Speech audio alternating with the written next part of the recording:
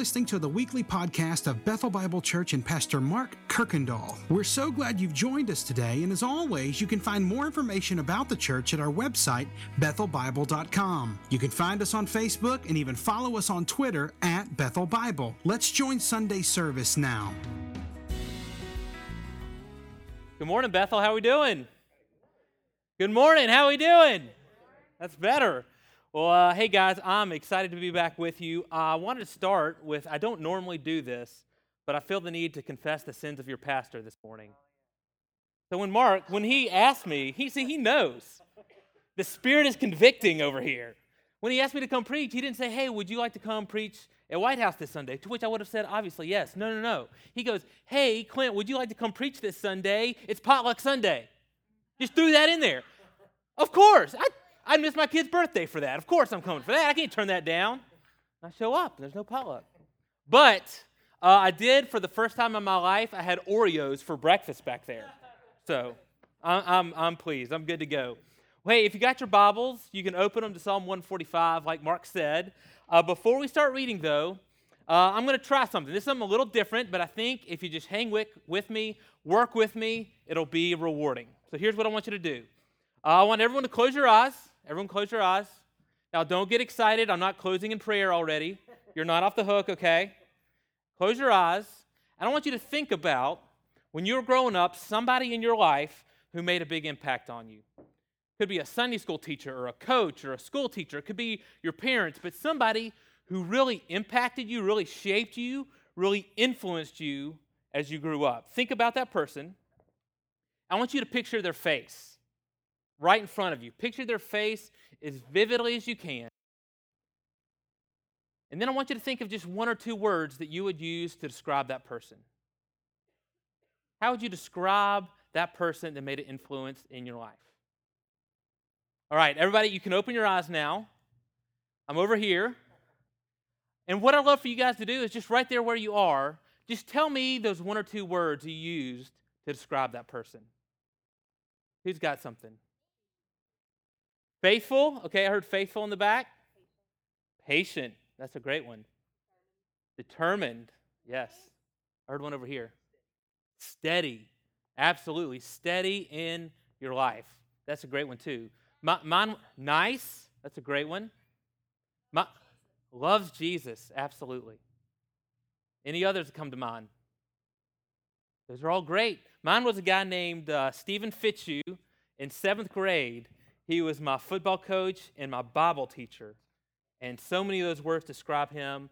And so much of what I think and know about what it looks like to follow Jesus was shaped by him.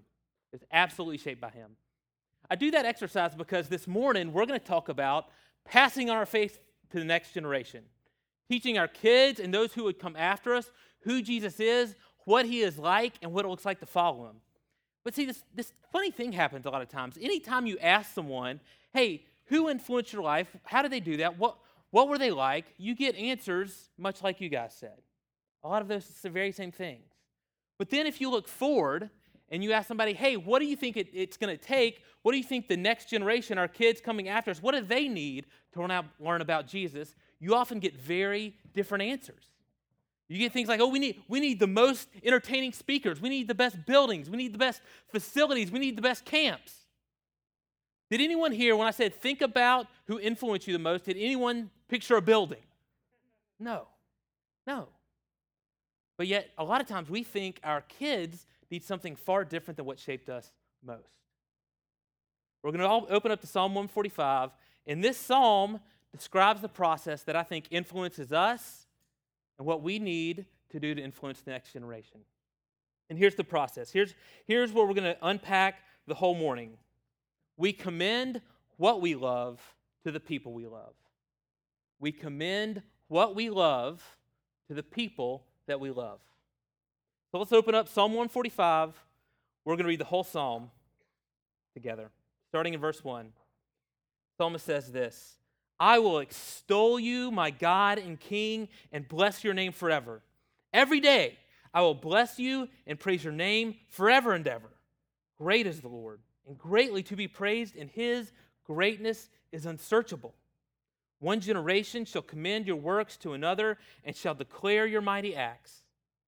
On the glorious splendor of your majesty and on your wondrous works I will meditate. They shall speak of the might of your awesome deeds, and I will declare your greatness. They shall pour forth the fame of your abundant goodness and shall sing aloud of your righteousness. The Lord is gracious and merciful. He's slow to anger and abounding in steadfast love. The Lord is good to all, and his mercy is over all that he has made. All your works shall give thanks to you, O Lord, and all your saints shall bless you. They shall speak of the glory of your kingdom and tell of your power to make known to the children of man your mighty deeds and the glorious splendor of your kingdom. Your kingdom is an everlasting kingdom, and your dominion endures throughout all generations. The Lord is faithful in all of his words and kind in all his works. The Lord upholds all who are falling and raises up all who are bowed down. The eyes of all look to you. You give them their food in due season. You open your hand. You satisfy the desires of every living thing. The Lord is righteous in all his ways and kind in all his works. The Lord is near to all who call on him, to all who call on him in truth. He fulfills the desires of all those who fear him, and he also hears their cry and saves them. The Lord preserves all who love him, but all the wicked he will destroy. My mouth will speak the praise of the Lord, and let all flesh bless his holy name forever and ever. Amen. You may notice this psalm is gushing with praise. It is overflowing with worship. As I was thinking about this passage, I found the old verse or old song on my iPod, on my phone. A song I got some time back in high school where somebody had put this psalm to music, and the title of the song was Song of a God Admirer. Isn't that who this is? A God admirer. He is admiring everything there is about God. He starts off with God's greatness, and I love how he starts. He says, listen, I am going to praise your greatness every day, forever and ever, and it's still not going to be enough. It's still going to be insufficient to figure out your greatness. He says, the Lord's greatness, it's unsearchable. Unsearchable. You and I can dedicate our lives and all of eternity. Hey, let's figure out just how great God is. We'll never get there. He's unsearchably great. And yet, I'm going to praise him every day, forever and ever. Going down to verse 8 and 9, he praises God's compassion.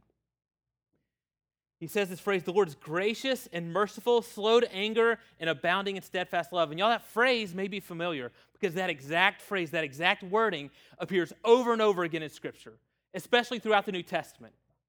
And y'all, these are not things that God does. This is the core description of who God is. So remember back in Exodus. This is Exodus 34, I believe. Moses, remember, he says, God, I want to see your glory. I want to see you for who you are. You know, and God's like, Moses, chill, you can handle that. But tell you what, get in the cleft of the rock, I'll pass by. And that's as close as you can get. Y'all, these are the words that God uses to describe himself as he passes by Moses. My wife is really, really into these personality tests these days. Have y'all done these different, there's a million different personality tests. One of them is Myers-Briggs, I think is the one. You get like 4 letters. I think I'm an ENFP. You get these letters, and there's like 16 versions. Y'all, if God took a personality test, these verses, this is God's personality. A GMSA. The Lord is gracious, merciful, slow to anger, and abounding in steadfast love. That's who he is. Verse 10 through 13, he praises God for his rule, his power. He has no equal. He has no rival. His kingdom is an everlasting kingdom. This is what Paul meant when he wrote, hey, one day every knee is going to bow, every tongue is going to confess that Jesus Christ is Lord. And I know nations rage right now. I know nations war right now, but there's going to come a day where all the kingdoms of the earth will become the kingdoms of our Lord and his Christ. He has no rival. His kingdom is an everlasting kingdom. And in verse 13, there's this interesting shift from the general to the personal. So instead of just saying, hey, God is great, he's saying, God has been great to me. Instead of saying just, hey, God is good to all, he's saying, God is good to me. It's the words of a man who was once in need, and he cried out, and God saved him. He was bowed down, and God raised him up. And y'all, this is important to know. Because you need to know, y'all, worship doesn't just come from head knowledge. Worship doesn't come just from facts and knowing information. Worship comes when knowledge is married with experience. And we say, hey, not only is Jesus is Lord for me. Not only is Jesus Savior is Savior to me. He saved me. And that's where our worship comes out of. So let's listen to the words of the psalmist.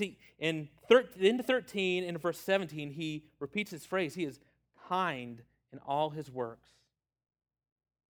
He's kind in all his works, and he said he's faithful in all his words. This word kind and faithful, y'all, it's actually the same word. And what's amazing about this word, other than here, is almost always used to describe a servant. Faithful, dependable, loyal, you can count on him 100% of the time, servant. And this is how our Creator is being described in his attitude towards us. Verse 14, he helps us in the middle of our inadequacy and powerlessness. He is able when we are not able. We are falling and can do nothing to save ourselves. He raises us up. Verse 15 and 16 is his joyful provision to all of creation. He gladly opens his hands and satisfies us. And many of you in this room maybe came to Jesus in a time when you had searched for true satisfaction and true provision all over this world. Maybe through relationships, through work, through substances, through experiences, whatever it is. And then you have this moment where you experience Jesus. And you know, okay, that's true satisfaction. That is full satisfaction from our Creator. That's who God is. Verse 18 and 19, it's God's nearness. He is near enough to hear us when we cry. But it's not just distance nearness. It's relationship nearness. It's like the nearness of your best friend. And so he's near enough to hear us when we cry, and he's near enough to save us, to act, to provide. That's the nearness of our God. And in verse 20, it's the protection of his possession. Like Romans says, hey, if God is for us, who can be against us? Answer, nobody, no one. God is before us, no one can be against us. Now, at this point, you may be asking, okay, I thought we were going to talk about passing on our faith. That's evangelism, that's discipleship, but all we're talking about so far is worship. To which I would answer, yes. We are talking about worship, and we are talking about evangelism, and we are talking about discipleship because they are the same thing. They are the same thing. They come from the same place. This psalm, y'all, is not half of it about worship and then a few verses about evangelism. The whole thing is about worship. It's like this. I think we've got a picture of a marathon runner named Rosie Ruiz. Now, she won the 1980, the female race of the 1980 Boston Marathon. And y'all, not only did she win, set the world record. And in fact, she beat her own personal best time by like 30 minutes. It was unbelievable. Nobody expected this to happen. And this is her after the race. Then she just looked exhausted. You know, not long after she won, it was a big to-do. She wasn't supposed to win. She wasn't supposed to run that fast. Right after, or not long after, somebody came forward and said, hey, I think I saw her in the crowd, like while the race was going on. And then these two men came forward and say, no, I definitely saw her on the subway while the race was going on. And pretty soon, come to find what she did, she started the race, took a little detour, got on the subway, took it, hopped off, a couple miles before the end of the race, crossed the finish line first. Winner. Kind of brilliant. I got to give it to her. Now, y'all, if the point of the marathon is just to cross the finish line first, she won, right? She crossed the finish line first. It turns out how you get there is just as important as if you cross the finish line first. That's what this psalm is saying. To pass on our faith to the next generation, how we get there is worship. It's worship. So when we say we commend what we love to the people we love, here's what we're saying. Worship inherently desires to see itself replicated. Worship desires to see itself replicated. So it's like this. Whatever it is that I love, I want the people that I love to love that thing also, right? That's how it works. That's what we mean when we say we commend what we love to the people that we love. It's got to start with worship, and then worship of that thing is what motivates our telling of it. So I keep using this word commending. It's an important word. It's the word the psalmist uses, starting in verse 4. He says, one generation shall commend your works to another. And y'all, this is an important word. Here's why. A lot of times, when we get to thinking about teaching our kids about Jesus, teaching other people of Jesus, all of a sudden, y'all, we all kind of turn into like math teachers, where it's just the facts. Here's the facts you need to know. 2 + 2 = 4. Here's how it is. Here's all you need to know. So get the kids around. Okay, you need to know Jesus. He's the Son of God. You need to know He died. You know He rose again. Okay, can you pass the test? Great. And that's kind of half the job. And then we think the other half of the job is like, here's how you need to act. So here's the information you need to know, and here's how you need to act. And we just start relaying the information. Sometimes even when we tell the stories of the Bible, it's just like, okay, this happened, and this happened, and this happened, so be nice to your sister. Right? That's kind of what we turn into. Well, y'all, this word commend entails so much more. It is so much richer than just relaying information. I looked up the definition. It says this: to commend is to praise in a public way, to mention as deserving attention or approval, to recommend as worthy of confidence or notice. Y'all, this is public bragging. Think about when someone receives a commendation.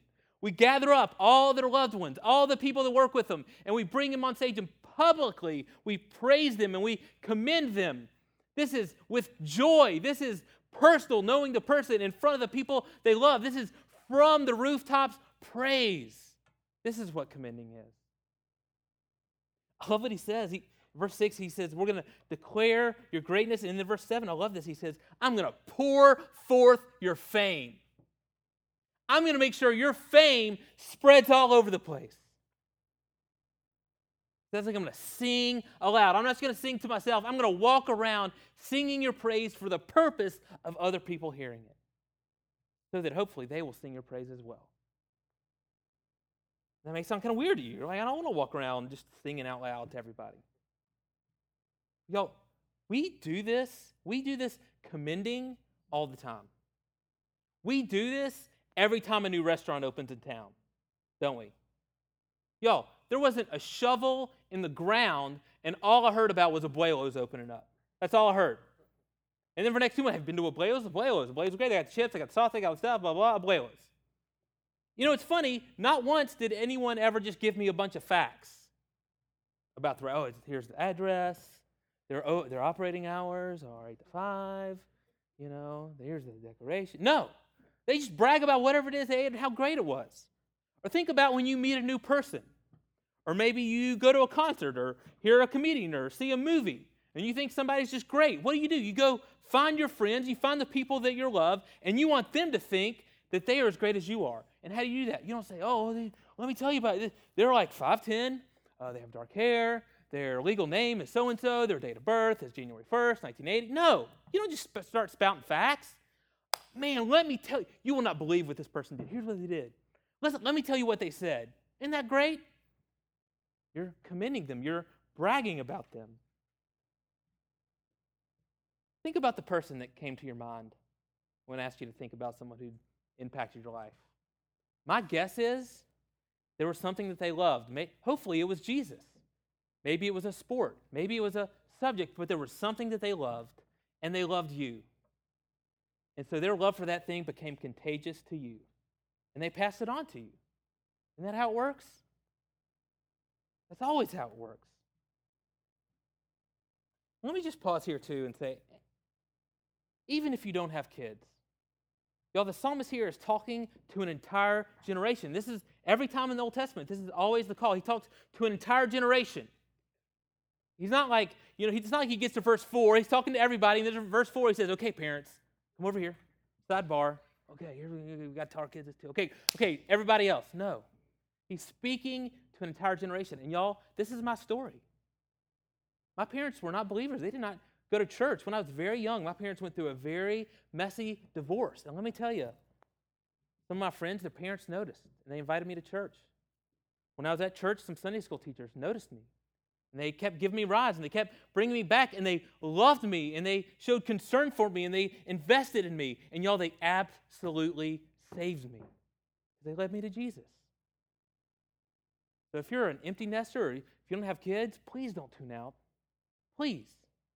If it weren't for those people, I would not be following Jesus to this day. So this is for all of us. We're all called to pass on our faith to the next generation. Well, I'm a nerd, okay? Any other nerds in the house? Nerds Unite? Anyone willing to admit? Okay, a couple of us are brave enough to admit we're nerds. I'm a nerd, so I love when there's like research to back things up. And we can do this, y'all. So Barna Research Group has done a ton of research on, hey, when people come to Jesus, when they come to faith, how does that happen? When does it happen? And they've done all kind of research, and so I want to share just a couple numbers with you. First couple set of numbers is this. They found that 77% of believers accepted Christ before they were 21. So about 3/4 of people who are going to accept Christ, it's going to happen before they become adults. That's why commending our faith to the next generation, when they're still with us, is so important. 43% accept Christ before they're even 13. So almost half of the people who are going to come to faith, it's going to happen before they're even 13. But I think those numbers don't surprise most of us. I think most of us get that. But I think this next set of numbers, it surprised me, and I think it surprises most people. Because a lot of times we're mistaken about how that happens, about how those young people are influenced and come to faith, and how our faith gets passed on to them. The research found this: only 7% responded to a minister's prompting. That's the altar call. That's the pastor, the professional Christian sitting down with them, maybe through counseling or in the middle of the service or something, and asking them to accept Christ. Only 7% of the time is it a minister. Only 12% were saved at a church service or other special event. So this is big church, what we're doing right now, or camp, or some other large service. Only 12% of the time. What they found is, y'all, the overwhelming majority of the time, they were led to Christ by someone who is regularly in their life. A parent, a friend, something like that. Overwhelmingly, the majority of the time. Most of us we're brought to faith by everyday people in our life. It's not about the skillful preachers and altar calls and, I got to send them to the right camp or talk to the right person. It's about the day in and day out investment in your life. Think again about the person you thought of at the beginning of the sermon. My guess is most of you didn't think about a famous preacher, or the Christian cartoon character. Like, man, my parents sat me down in front of that video over and over again. That really just shaped my life. Y'all, what our kids need most isn't Billy Graham or Veggie Tales or smoke machines. What our kids need most are the people in this room. To commend what we love to the people that we love. Science. It's right there. This is a quote at the end of the Barna study. It said this: the primary window of opportunity for effectively reaching people with the good news of Jesus' death and resurrection is in the preteen years. It is during those years that people develop their frames of reference for the remainder of their life, especially theologically and morally. And this is a closing sentence, and listen to this carefully. Consistently explaining and modeling truth principles for young people is the most critical factor in their spiritual development. The most critical factor. They need us. They need us commending what we love to the people that we love. And y'all, we know this. We instinctively know this about other things. We assume this about non-spiritual things, don't we? All of us know, hey, we got some quirk, some food we like, some mannerism that we got from our parents, right? And it just naturally happened. The people we were around the most, I'll kind of look like them and talk like them and act like them. I used to work, when I lived in Nashville, I worked for Dave Ramsey, and he always had this great story. Early on in their marriage, his wife she was going to bake a ham. She went to bake the ham, sat it down, cut the end off the ham. Dave was like, what are you doing? That's perfectly good ham. Why are you just cutting it off and getting rid of it? And she goes, I don't know. That's just what my mom told me to do. Cut off the end of the ham, put it in the oven. That's what we do. Well, you don't know why? She says, no, I don't know why. Let me call my sister. I'll call my sister. So she calls her sister. Hey, sister, do you cut the end off the ham? Yeah, sure do. Do you know why? I have no clue. Let's call Mom. Call Mom. Mom, do you cut the end off your ham? Yeah, I do. Why? No clue. Let's call Grandma. So they call Grandma. Grandma, we all cut the end off of our ham. We don't know why. Do you know why? Grandma says, I don't know why you turkeys are doing it, but my pan was too small. These things just naturally catch on and get passed down. Y'all, it is true about Jesus.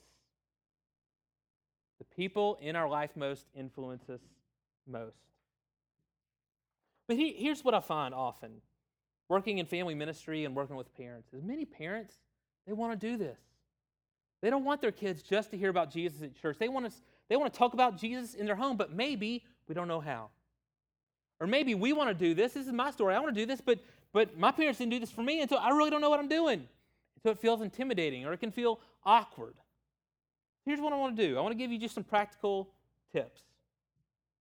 Just some practical tips of things you can do to talk about Jesus to your kids in everyday life. Here's the first one. Fight the battle of busyness. And I put this one first for a reason. I'm convinced it's the most important. You know, our schedule, our busyness, y'all, we're not used to thinking about that as a spiritual battle. It's just kind of what we do. It's a spiritual battle. I don't know if you've ever read the book, The Screwtape Letters by C.S. Lewis. It's a great book. It's a brilliant book. It's written from the point of view of a demon. And this demon is reporting to his boss about his efforts to get this one guy who's a Christian. And so he's writing back, hey, if I do this, it'll test his faith. If I do this, it really keeps him from opening his Bible. If I do this, I found, it really works well, gets him off his game. And so I had a class one time where the assignment was, okay, you got to write a journal as if you're the demon trying to tempt you. And y'all, it's convicting. I did not like that assignment. So I thought about this. I thought about, hey, what if I was the enemy? And I wanted to be sure and prevent a church from commending what they love to the people they love. How would I do that? I don't think I would get very far if I tried to convince all of you that teaching our kids about Jesus is not important. Like if I just went around like, hey, not a big deal. They don't need to know about Jesus. You're going to be like, you're the worst demon ever. Get out of here. Okay? Here's what I bet I could do. I bet I could fill your life so full of stuff, seemingly good stuff, that you feel too tired, too maxed out, and too busy to do it. Y'all, I'm convinced this is the spiritual battle of the church in our culture today. That we all feel so maxed out that we're not paying attention to commending the God that we love to the next generation. It's a spiritual battle. Make room in your life to do it regularly. Here's a second very practical thing. Do family worship. Do family worship. I'm sure many of you families already do this. I'm kind of new to doing this. So my oldest is about 4.5 years old. We just started doing this together. And it's great. It's wonderful. There's a great little book you can read. If you're not sure how to get started, there's a great little book you can pick up. It's called Family Worship. I think we have a picture of it up there. It's got by a guy named Donald Whitney, who is a professor of mine. The book is like maybe 50 pages. And so a couple of these tips come from him. Really, family worship, y'all, a lot of people, a lot of dads especially think, they get so intimidated. How am I going to plan this whole Bible study? And I got to be like Moses coming down with the tablets from the mountain and everything. How do I do this? Y'all, it is so simple. 10 minutes. You just do 10 minutes. Here's all you need. A Bible and a place to sit and 10 minutes. That's all you need. And here's what you do. It's real easy. Thankfully, in His Word, God tells us how to worship Him. Number one, read the Bible. If your kids are too young, there's a ton of great children's Bibles, things like that. I would love to recommend some. I'm sure Mark would as well. But once they get, as soon as they get enough, you just read the Bible, the actual Bible. Pick a passage, read it. And then use the I do one, you do one. So, hey, we're going to read these verses. I'm going to ask you a question, and then you get to ask me a question. Or, hey, we're going to read, and then I'm going to explain a verse, and then you explain a verse to me. And that's it. Then the second step is you pray. Now, don't pray the same thing all the time. Pray about what you just read in Scripture.